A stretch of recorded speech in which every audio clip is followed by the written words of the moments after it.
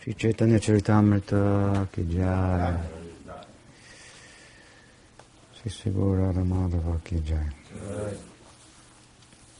Jai Vaishnava Guru Parampara ki jai. Sri Bhaktivedanta Swami Prabhupada ki jai.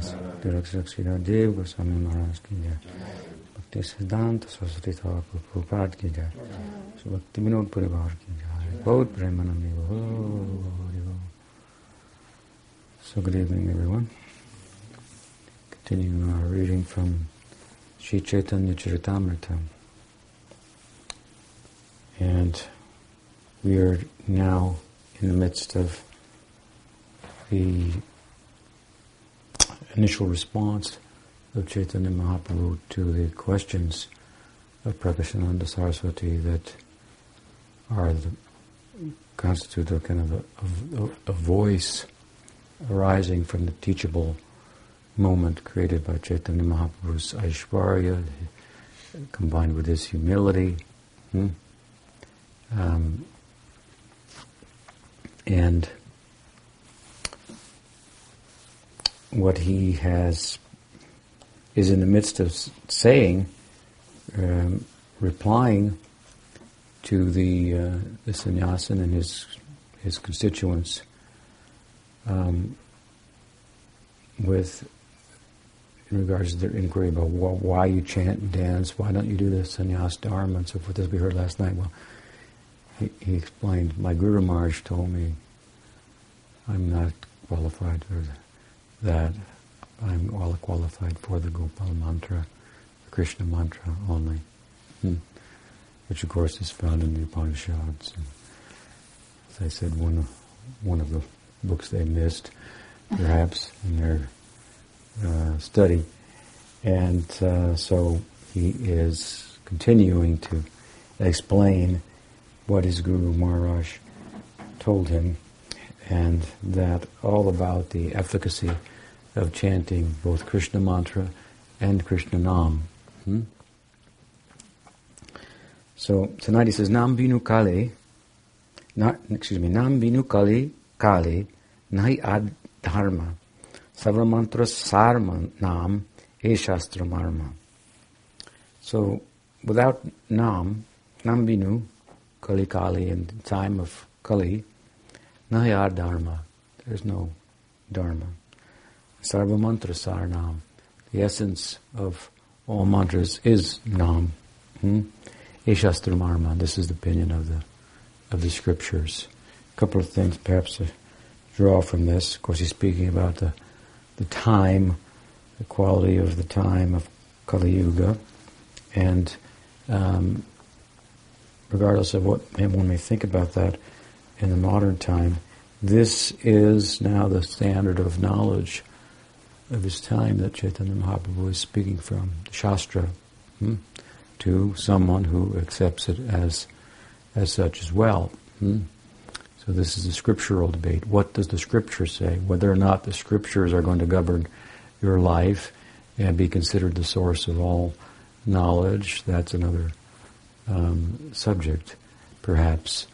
But in the context of this discussion, Mahaprabhu is speaking, and he will speak clearly now as he goes forward, from the sacred text that again are the standard body of knowledge for Prakashananda Saraswati, and for all thoughtful people of the time. They had a sense, of course, that comprehensive knowing could be arrived at only by revelation. Not that logic or reason didn't have its place, but it had its place in relation to revelation. And then independent of that, it would be ultimately circular and not allow one to arrive at any understanding of real standing, or a comprehensive knowledge by which one could be fulfilled and feel that there's nothing left to be known. I know what needs to be known, and it's me, what I am, and that, of course, in relation to my source, if we arrive at that, as we must, in the context of bhakti. So, this is the general idea, revelation, that that reality is alive, and ultimate reality, if it wants us to know about it itself, it will make itself known, and this is one of the mediums. Through the sacred texts, the Vedas are thought to be not compiled by any particular person originally. They were sounds. Eventually, obviously, in time, they were compiled and to literary form. But the idea is that the sounds somehow transcend human invention. As I said last night, in a similar way that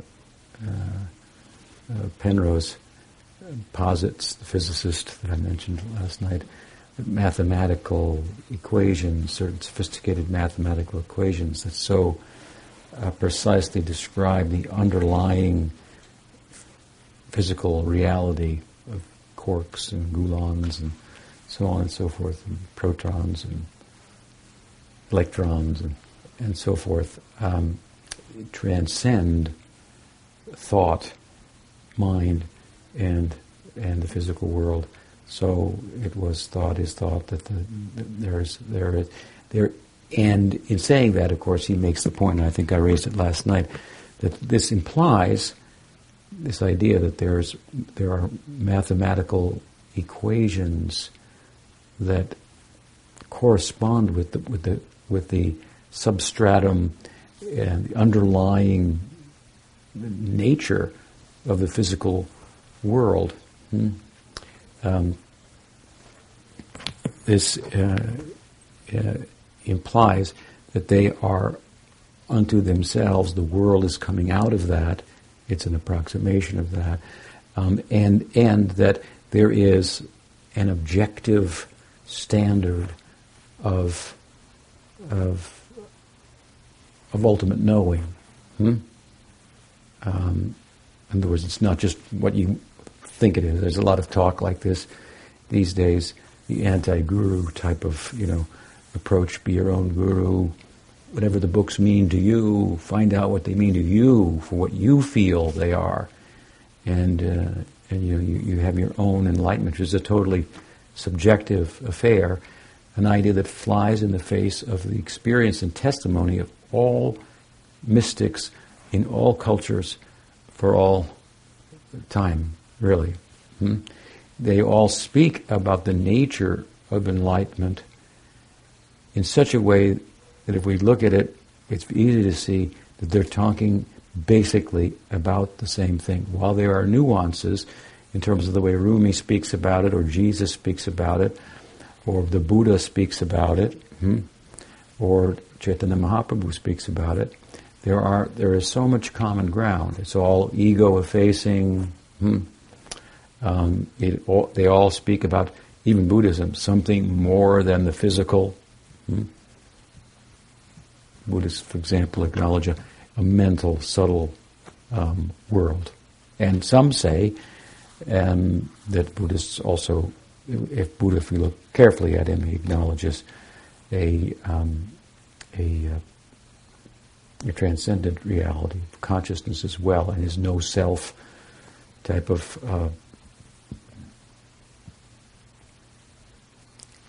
preaching is more of a vehicle or more of a preaching strategy than it is a statement about an ontological truth. He says there's no self, referring to the false self in this version of Buddhism, but he's not saying that there is no consciousness, if you will, self, that transcends even mind. But thought that, let's start with this. There's no, dismantle the false self. At any rate, there's so much, common ground. I mean, Buddha says, for example, that the suffering of the world arises out of the thirst for it. And this is right out of the Bhagavad Gita. So this kind of basic level of common ground speaks to us about an objective standard of what enlightenment is. It's not up to us just to choose and figure out in a humanistic way. Just be all that you are as a human. Use the text to speak to you about your humanness and come up with what it means to be enlightened. And for you it's one thing, and for someone else it's something else. This is very, whatever, you do what you want, but this is very different, I'm saying, from thousands of years of people whose lives have influenced and will continue to influence the world for a long, long time. People who have gone against the current of the world and are better for it, and have made others better for it.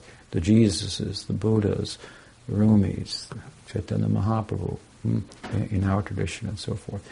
And these are powerful, really, arguably, moral life comes from these kinds of people. You can dismiss them now. We don't need religion for morality and say that, but actually morality arises in the context of believing in the fact that there's meaning to life and purpose, and there's an objective standard of goodness, of beauty that transcends cultural differences, and so on and so forth, and knowing ultimate reality. So this is the Vedas. The idea of the Vedic sounds is a similar idea, and they had to be chanted in certain ways by expert people, and they had and action and formations and whatnot, influences obviously corresponded with them. For all motion is accompanied by sound. There's no motion that's not accompanied by or driven, for that matter, you can say, by sound. We can't hear all the sounds. We have a certain level that we can hear, but all the movements of the ants, the insects, the mammals, the waves in the ocean, the everything, the way that atoms, electrons moving, they make a sound. So with things act. I guess I want to say. So for every dance, there's a song. And therefore you get these theoretical physicists positing ideas like string theory that poetically are spoken about as if they're talking about the concert going on in the mind of God, something like that, vibrations. So the Vedic mantras are somehow thought like that, that the world comes out of them.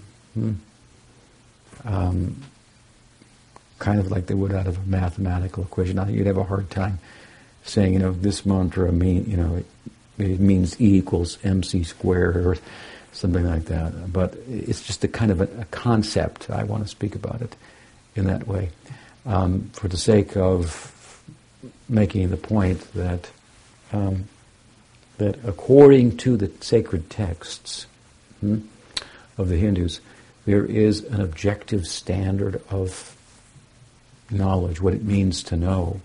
An objective standard of beauty, an objective standard of morality. It's not that moral laws are fixed for all time and place, but there's some objective standard of good and bad nonetheless. And so here, Mahaprabhu and Prakshananda, they accept this principle, and one of them is doing the so-called sannyas dharma of just studying the scriptures. That's what he does. And so Mahaprabhu is answering his questions based on the scripture. So referring to the sacred texts, he gives his answer. Now we may dismiss the sacred texts and think we've got better books now and better ideas and so forth, and that philosophy has become, for centuries in the West, unhinged from as it was hinged to the Western revelation of the Bible and so on and so forth. But of course, plenty of people think we're not better off, and philosophy has come up, is running on empty. Western philosophical enterprise is out of gas. A good number of people, thoughtful people, are of such an opinion. Whitehead, Alfred North Whitehead, said, how literally he meant it, of course, is a question, but that all modern philosophy, Western philosophy, is but a footnote to Plato. And we mentioned Plato, the father of modern Western philosophy, last night in terms of his Platonic world, which is a world beyond mind, beyond physical, where, for example, there is an ultimate good, the ultimate beauty, that this is what here we experience an approximation of, and an ultimate truth, a logic, a sense. Math is logic. So Mahaprabhu's idea, as we can see, which is the idea of the scriptures that he's speaking to Prakashananda about, is that Nam, that sound, the sound of Nam, the sound of the name, the Logos. Logos means name, and it also means logic. Right? So, to go to the professor here. But there's, the implication is that what's in a name, as we say, there's a lot there. So the position of the Veda, as Mahaprabhu was explaining here, the sacred text which Prakashananda is so bent on saying that sannyasis should study, is that one sound, if knowing it comprehensively, you know everything in the Veda. And that sound is the sound of the name of God. And which name? Of course, he's already mentioned Krishna mantra, Krishna Nam. So the name of Krishna. That may sound sectarian, but it's really a question of understanding the implication of the name, and for that matter, the Godhead, Krishna. That name is thought to be the most complete nomenclature for the Absolute. And he has different names as well. And so different functions, different ways of looking at him, or by which he reveals himself, and thus is known.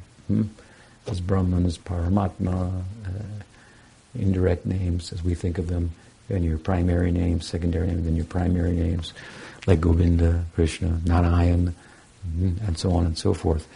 But this is a whole, what Mahaprabhu is coming forth with here is a whole Dharma of the name. He says, Binu nahi nam. Without nam, there is what? Nahi dharma. In Kali, especially in this time, there is no Dharma, he says. And nam is the essence of all mantras. And this is the opinion of the sacred texts themselves, the opinion of the Shastra. So he's making a point to Prakashananda, and it's an interesting point. It's not a point that is, while it may start to sound sectarian, which is Krishna Nam and only Krishna Nam, and he'll cite a verse to that effect, and so on and so forth. We have to understand the implication of Krishna Nam and the person of Krishna also, and how that is describing it's a very inclusive sense of the Godhead. One of our godbrothers, Gaura recently wrote something that His Grace Dulal Chandra Prabhu sent me, in which he characterized accurately, I believe, Eastern religious traditions to be, in a general sense, by their nature, inclusive, and the Western Abrahamic religions to be exclusive, even amongst themselves. The Quran over the Bible, over the Torah, and the Christians are against the Jews sometimes for killing the Christ, and the Muslims against the Christians for thinking that Christ is God and not a prophet, and not recognizing the more recent prophet Muhammad. So they're at odds with themselves, and of course with the Eastern tradition as well. But the Eastern tradition, like Buddhism, Jainism, and Hinduism in particular, I think more so than anything, Hinduism tends to be inclusive. It's very variegated within itself. You do have some variegation within Christianity, but at any rate, it's very inclusive. Hinduism. And as we go up, as we would think of it, the ladder to Krishna, the full-fledged, in the language of Sridhar Maharaj, theistic conception of Krishna. We see it's a very inclusive conception. He's Rasaraj. All the feelings are in him. We look at it from a feeling perspective, because he has the capacity to have all feelings, all loving feelings. We conclude he's the most complete form of the Godhead, who is, well, the lovable object, right? So, who has the capacity to reciprocate in all forms of love. This is a simple kind of argument.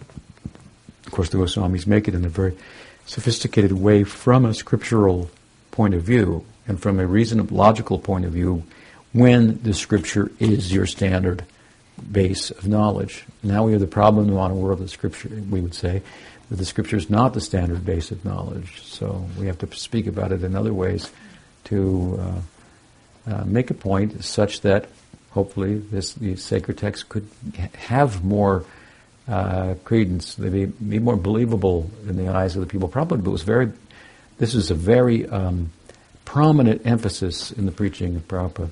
Sacred text. Revelation, this principle. It's easy to misunderstand and make small of in modern times, but it's actually a very deep point. I often put it like this: if you want to know comprehensive knowing, perfect knowledge, which everyone knows, whether they say it or not, by which we'll be able to have actions so perfectly informed that they make us perfectly happy. Then we have to get that perfect knowledge, we have to have a perfect method for knowing.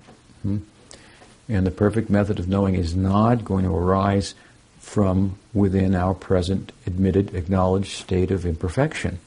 This is a beautiful point of Sridhar Maharaj. Therefore, the necessity of intervention, call it the Guru, call it Shastra, these are forms of revelation. From within imperfection, perfection is not going to come. And from within perfection, imperfection is not going to come. That point you should understand. From within perfection, imperfection is not going to come. That is a contradiction. Therefore, there's no falling from Vaikuntha. That's impossible. This is the math of it here. Right? Very simple. With it, from perfection, by its very nature, imperfection will not arise. And imperfection, by its very nature, requires perfection, ingress of perfection, in order for it to overcome itself, so to speak, if you will. This is some of the basic logic behind the principle of revelation. And of course, these sacred texts, the oldest of which in the world is the Rig Veda, are difficult to understand in our modern times, which we say is we refer to as the Kali Yuga. Difficult to understand. So you need a succession, a Guru Parampara to understand it, to keep it alive, so to speak. And I mean, it's in an ancient language that's, for example, Sanskrit. Difficult to access and understand. So you have this chain of succession of masters, teachers, to keep it alive and relevant, and so on. And this is not going to go away. These ideas are always going to find some place in the minds of thoughtful and earnest people who want to really better themselves in a comprehensive sense and weigh in on the very essential issues.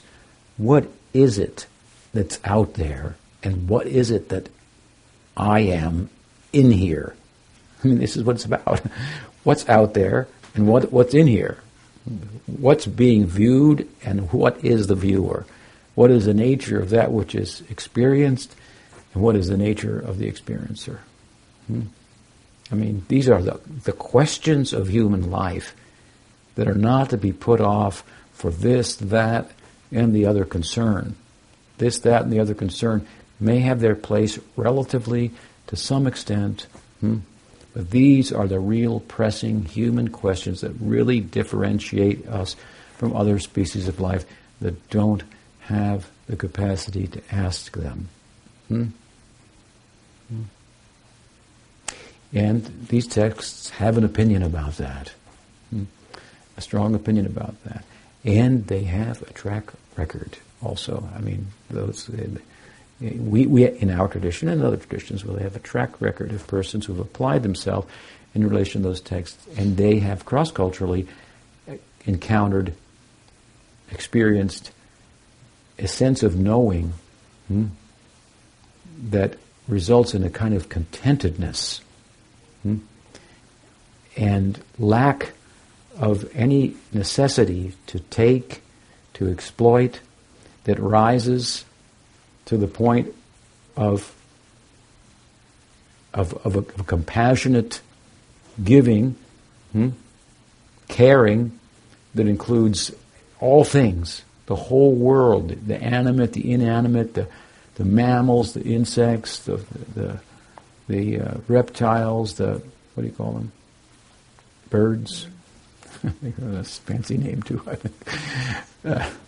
But the humans, a universal kind of compassion. Of course, in our perspective, from our perspective, this is only the beginning. Universal compassion, and then we go up there and enter into rasa and so forth. But this is a common denominator amongst the mystics in different traditions and so forth. And these are powerful, powerful, influential people that stand as, like I said, like lighthouses on the shore in the dark night,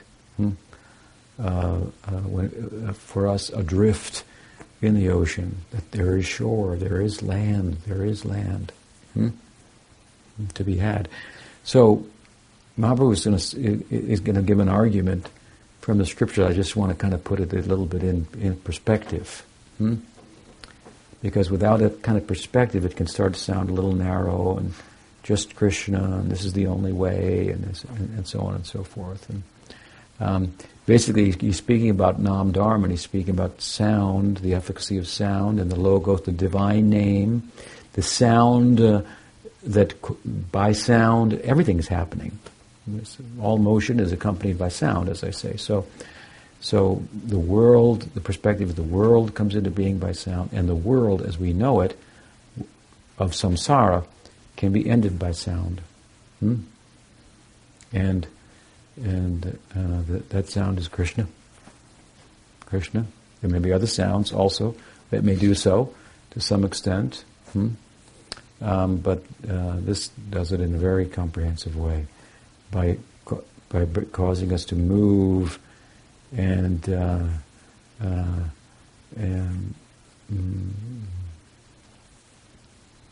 under the influence of that sound, beyond the stillness that retires the misguided movement of this world. So beyond the stillness that often transcendentalists seek to attain, there's movement, the dance, the lila, in other words. He's advocating this sound, and this again is the sound that's giving rise to the not material but the spiritual emotions that he's experiencing. And you want to hear about them a little bit here. While they have a correspondence with material emotions, if you get fearful, your hairs may stand on end. In sadness you may cry, or in joy you may cry, so on and so forth. When anger arises, your complexion may change colors. Your face may get flushed and red, and so forth. So these are common experiences. The astasatvika vikar, the common experiences, involuntary transformations arising out of material emotions. But Mahaprabhu was experiencing these in a very extreme way. And the cause of them is bhakti rasa, arising out of bhakti rasa. An emotional life centered on one sound, one name, which is of course non-different than the named. Krishna. And here he is, a sannyasi, supposed to be a sober person. And he's swooning and dancing, weeping, wailing and singing, accompanied by musical instruments. So a life of transcendental emotion. That's the world beyond the physical, beyond the mental, and the platonic Golok. And the Golokeru Premodan Harinam Sankirtan. He said this Nam comes from there. It's exported from there. Nartam is beautifully sung. Golokeru Premodan, the wealth of Golok is coming to us through Nam Sankirtan. Through Nam Sankirtan we can gain that wealth. We can become members there in the world of emotion and feeling and love proper, rather than in this approximation of it that constitutes physical transformations of tears, facial muscles, heartbeats, and so forth, and transcends the emotional side of smiles, laughs, tears, loves, and so forth, arising out of the approximation of consciousness being focused, as we said last night, on matter. So this world of transcendent emotions, well, it is what it is. It's transcendent. It transcends the mental. It transcends the physical. And the idea, Mahaprabhu was saying, this is the extraordinary power of Nam, Krishna Nam. This is what my Guru told me. He gave me Krishna mantra, and he gave me Krishna Nam. And he taught me what the efficacy of both was. And now we'll hear his testimony. And his testimony is important. Because we can talk till we're blue in the face about old books and how Shastra and Revelation and all these things.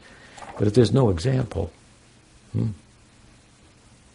will be difficult to capture our faith. It's important that the moment of Chaitanya Mahaprabhu in the world has been captured by Krishnadas Kaviraj Goswami and other eternal associates of his, as they're described, with a number of, quite a body, I should say, of literary contributions to Caitanya Bhagavad, Caitanya-caritamrta, Caitanya-chandradaya Nataka, Caitanya Mahakavya. There's probably a dozen of them. And the more philosophical works of the Goswamis speaking about what are all these transformations? What is this embodiment of ecstasy, the likes of which the world has never seen, materially or spiritually? This is the historical fact of Chaitanya Mahaprabhu.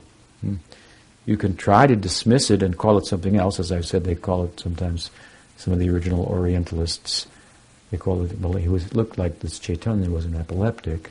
He was prone to fits and passing out and so on and so forth. But as we know, they often said epilepsy is not contagious. And it doesn't arise from chanting Krishna Nam. And meanwhile, we don't need to refer to some modern idea of a diseased condition to describe this. We have a sacred text that talk about such things. The Goswami showed, this is what Radha is experiencing. This is what Radha is. Mahabhav Swarupini. And we talked a little bit about the philosophical necessity of a Radha, the theological necessity, the logic of this, and so on and so forth. So, if it's in the text, and it says do this, and you'll experience it, and someone does it, and they experience it on the embodiment of it, well, that's our science for you. There you go. Science is no big thing. Everybody does it. Everybody does it. Everybody makes experiments, gets data, and makes conclusions. Touch fire, it burnt. You try it. Burnt me too. Okay. We got consistent data, fire burns. We got a law, there we go. So this is something everybody does. You can hone it, and you can arrive at a certain kind of knowledge by this. That's a fact. But you could know everything? No, that's not possible. And that by it you can become perfectly happy. Of course, that is the myth of modern science. This is the myth, that by modern science we will arise out of the hell of human imperfection and enter into the heaven of robotic perfection. And our reply is, no thanks. I'm not really interested in having a chip implanted in my head to perfect myself in some very crude material sense of how I can function, even if that includes being the nicest, most polite guy, most psychologically balanced, nice person. That's not enough to meet the necessity of a transcendentalist who has the sense, the feeling that there's more to life than that. And that's what the texts talk about. We want that more. We think that more is at the heart of reality, and that there's a trans-rational way of arriving at it. Call it mystical? Fine. No problem. What is life without mystery? If your science of modern day aim is to take the mystery out of life, again, no thank you. We're not interested in that. There's a way, a modern idea, a very condescending way of looking at transcendentalists sometimes, or religious people, more so perhaps, by saying, hey, we don't believe in magic. No thanks. Magical thinking. No, we're logical, reasonable people. We have to ask, is it logical and is it reasonable to think, and I've said this before, that the physical reality will organize itself in some way, in a measure of complexity, that at some point it will start talking to you. Start feeling, start experiencing. That, to me, is magical thinking. The basic ingredients of this table are the same thing that my brain is made out of. There's nothing missing there. The same basic physical ingredients. Is it? Anyway, it's matter. So to think that it will organize itself in some way, that it will start to be experienced, I think that's very, very magical thinking. And to think that there is something that transcends the physical, that there's a mind, and beyond that there's consciousness. That will be appealing to some, that will be reasonable to some. And it places before us a wonderful prospect of attainment in the hereafter and in the now, that will also make us a really nice person, a kind and compassionate, good person, and so on and so forth. So there's some reason, some logos, some logic to the idea of embracing the divine logos as a comprehensive approach to knowing. And this is what Mahaprabhu is advocating here in the texts, and enlightening the Prakashananda Saraswati about what the Vedas say. You're a big Vedantavit, but you don't know Vedavid Chaham. Krishna says that I'm the knower of the Vedanta. Vedanta comes from me. By knowing me, the implication is you can know all Vedanta. And I'm not different from my name.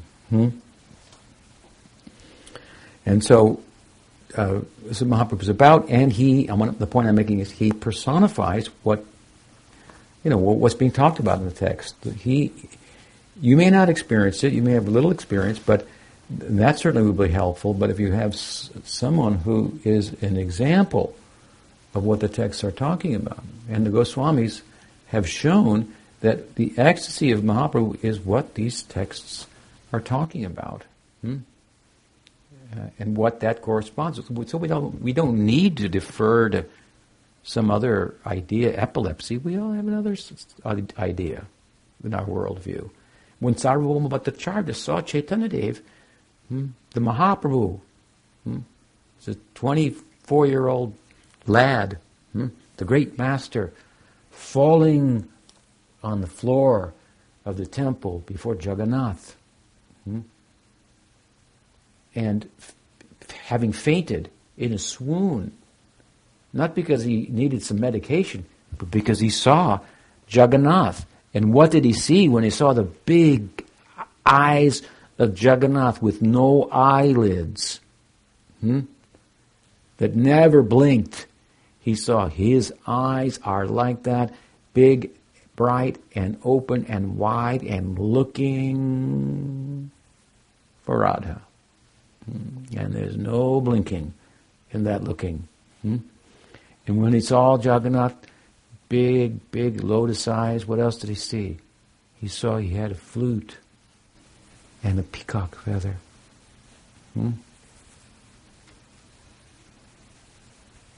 Now, you can look at Jagannath, you don't see that. This is what Mahaprabhu saw. In the Lord of the universe, Jagannath, he saw Krishna. Right? And he's passed out in the swoon because he realized he's looking for me and I'm Radha. Something like this. He passed out. His dancing in the Ratha Yatra, the Jagannath is moving accordingly. When Mahaprabhu stopped, nothing could make the chariot go forward, even elephants behind it. This is the testimony of Sarup, Damodar Sarup, Raghunath Das. They saw this. When Chaitanya Mahaprabhu stopped his dancing, or when he stood and danced in one place, the Jagannath's cart stood still, and even elephants pushing behind the cart, could not move it. And when he began to proceed with his dancing on down the golden road of opportunity, heading to Vrindavan, then Jagannath rolled on. This is an incredible testimony to what is the spiritual emotion of Chaitanya Mahaprabhu. When Sarvabhauma, when he saw the boy lie on the ground, and the pujaris were ready to beat him, you can't roll him around like this before Jagannath. But they were stopped, and immediately, or shortly, out of a sense of emergency, Bhattacharya Sarvabhauma arrived. And he was, who was he? He was a Bhattacharya Sarvabhauma. He was very well schooled in the sacred texts. He used to teach sannyasis, young sannyasis, the Nyaya, the logic of the Vedanta. Yeah, Vedanta has some logic to it. It's the math. It's the mathematical equations, if you will, that can free you from lust and greed and the logic of that and these troublesome conditions that are the opposite of being a giver, that constitute being a taker. And you want to find enlightenment in the context of that. You're looking in the wrong place. But he knew the scripture. So when he saw Chaitanya Mahaprabhu, he examined him. He took a cotton swab and put it near his nose and saw he's alive. And then he recognized Kampashu Pulakadaya. He having all these Astasatvika Vikar transformations. Like when you get scared, and the hair stand on end, like I said. When you get sad or joyful, you may cry, and so on. You get anger, the complexion may change colors. Well, all this was happening at once. And in extreme measure. And so he shooed everybody away. Bring him to my house. Bring this body, embodiment of ecstasy to my house that corresponds with what the sacred texts talk about, that you never see anywhere. It's happening here. What kind of person is this? This was his. And this is the greatest logician in all of India. Sarvabhauma Bhattacharya. He was not he was a scholar, a very, very sober person. He studied the Nyaya of India. He was a student, a master of the Nava Nyaya, the new Nyaya. It's very heady stuff. Super heady stuff. It's dry.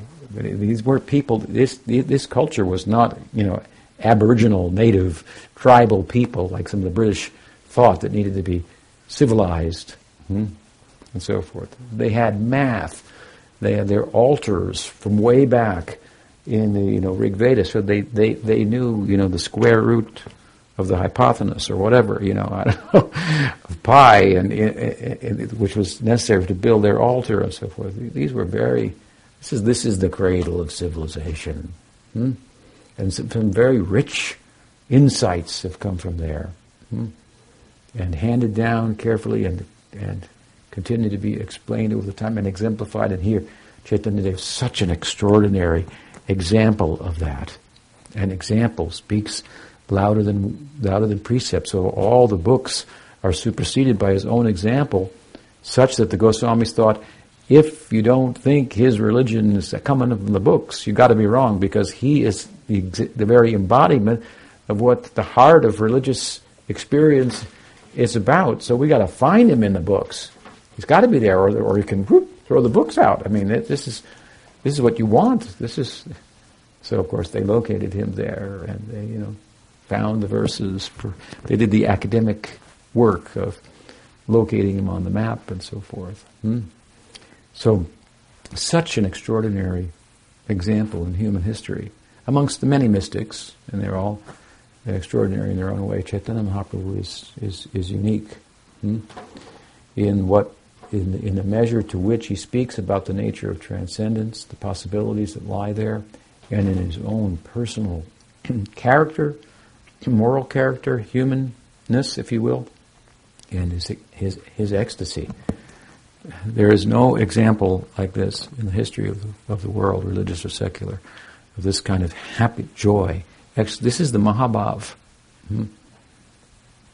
This is the happiest person in the world. This, Radha, if you will.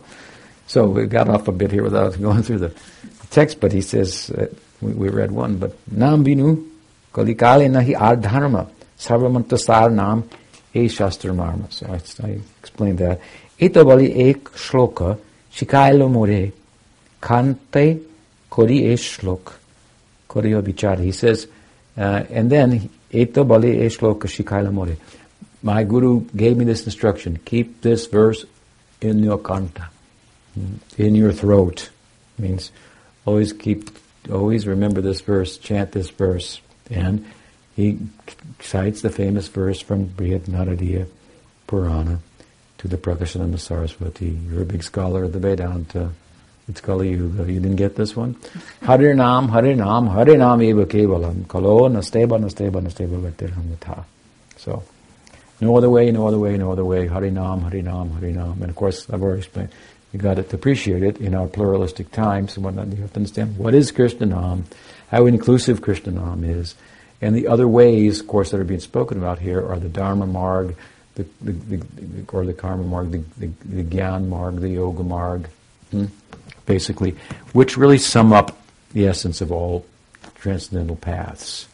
It's, of course, Sanskrit, Hindu terminology, but you could look at the Jesus, the Rumi, this one or that one, and they're either doing yoga, the Desert Fathers, Gyan, or they're doing, of course, karma is a non-transcendental, but a religious orientation. These are terms that are also, again, inclusive. I mean, they're very comprehensive terms. Karma marg, the path of the religious orientational life in which the improvement of material life, which is the realm of karma, is the aim. I mean, that's pretty much sums up what the religious orientation of life, regardless of what religion you're involved in. You're on the karma marg. And then there's, of course, the Gyan Marg, where you have your mystics, introspection, and you're moving away. The Buddha's on the Gyan Marg. He's moving away from interaction with sense objects because he understands the thirst for them is the cause of misery. The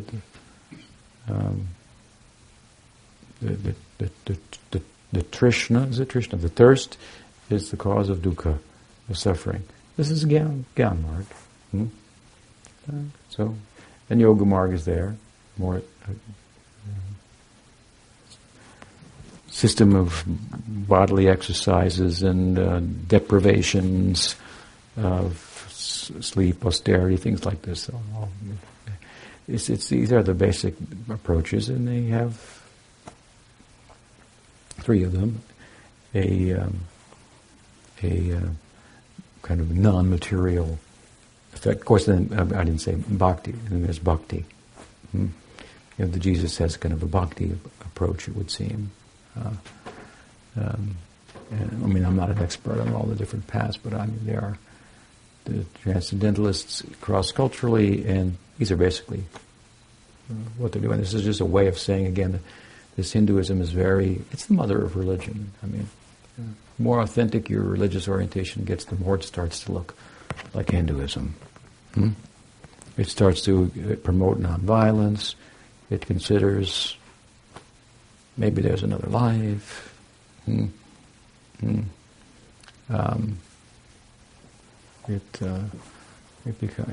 promotes a relationship with nature that is sustainable and not exploitive. That's Hinduism. So,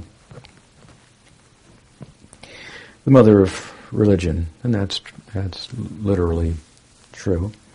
And such religious diversity, even within it, very rich. So, anyway, here he says, the Harinam verse is only by chanting the holy, not by Dharma, not by karma, well, not including karma because it's not a transcendental path, but not by, I guess he is, not by karma, not by Gyan, not by yoga, but chanting name of God means, of course, this is a limb of bhakti. Kirtan is not a limb of the Gyan Marg, it's not an anga of the Yoga Marg, and it's not an anga of it might be an anga of the Karma Marg with something else in mind, chant for this or that, but it's not spoken of in that way as it is a limb. Yoga has its limbs, yama niyam and so forth. The Gyan Marg has its limbs, vivek and vairagya, and the cultivation of these, and 6 qualities. And it's a whole sophisticated path. Kirtan is not part of that. So Kirtan here means this is the Bhakti Marg, and the Kirtan of Krishna Nam. And Krishna, as I often say, he's the one that says that Kirtan corresponds with me, and even more so than what it does with Narayan or any other form of Bhagavan, Sri Krishna. In the Gita, Krishna says, Satatam kirtayam tomam. He describes the qualities of my devotees. They're always doing kirtan about me. We don't hear Shiva say, so, just chant my name and I'll be there. No. We don't hear Durga or Ganesh saying that. Buddha's not saying that. Narayan may say it to some extent, but it's very prominent in relation to Krishna Bhakti. Krishna himself says it. My devotees are always chanting about me, always doing kirtan. When Prabhupada was asked by Professor Stahl, what's with this people you got, you're a Hindu and you got these American people out in the streets chanting mantras. This isn't Hinduism, this is a corruption of Hinduism. And Prabhupada wrote back, Satatam Kirtayantama, you're a scholar of Hinduism, have you read this verse from the Bhagavad Gita? Krishna says right there, my devotees are always chanting. They're doing kirtan. What's the problem? You're a Hindu, you're an Indologist? You missed that verse? So, Bhakti Marg and Krishna Bhakti. And agyapam nam loi anukshan, nam loite mor branta hoilaman. So since he goes on, I received these orders from agya, I received this, got the order from my guru to loy anukshan. Loy means to chant, to anukshan, to always repeatedly chant Krishna Nam, Lam loite loite, more branta huilaman. The more I chant, the more I become crazy. I become branta. I seem to go insane. This is my testimony, he says. This is what's happening to me. You asked why I do what I do? I'm giving you the answer. So, darite nari hoila unmata. Hashi kandi nachi gai oiche. Madamatan. So while chanting the holy name in ecstasy, then I lose myself in laughter and tears and dancing and singing just like a madman. Tobe doriya dhari mane karilun vichar Krishna name gyan chandra hoila amar. He says, collecting my patience now, therefore, or at that time, I began to consider, having followed my Guru's order and gotten these results, I collected my patience and I began to consider that maybe this chanting of Krishna Nam is problematic. Gyan chana hoil amar. It seems like my gyan is being chana, covered. Indeed it is. Your path is the Gyan Shunya Bhakti. So he's also saying that the Gyan is superseded by, transcended by prem, by love. Your whole path is Gyan Marg. And when I took the orders of my spiritual master seriously and chanted the Krishna Nam, this would happen to me. It seemed as if, when I collected myself, my knowledge was being covered by the chanting. He's implying there's something more than Gyan Marg. I became bewildered, like a crazy person. Pagal, Hoilan ami, Doriya nahimani. I became a pagal, a crazy person, it seems. And so, what did I do? When I got the results from chanting, I went and talked to my guru, and I told him, I'm having a problem.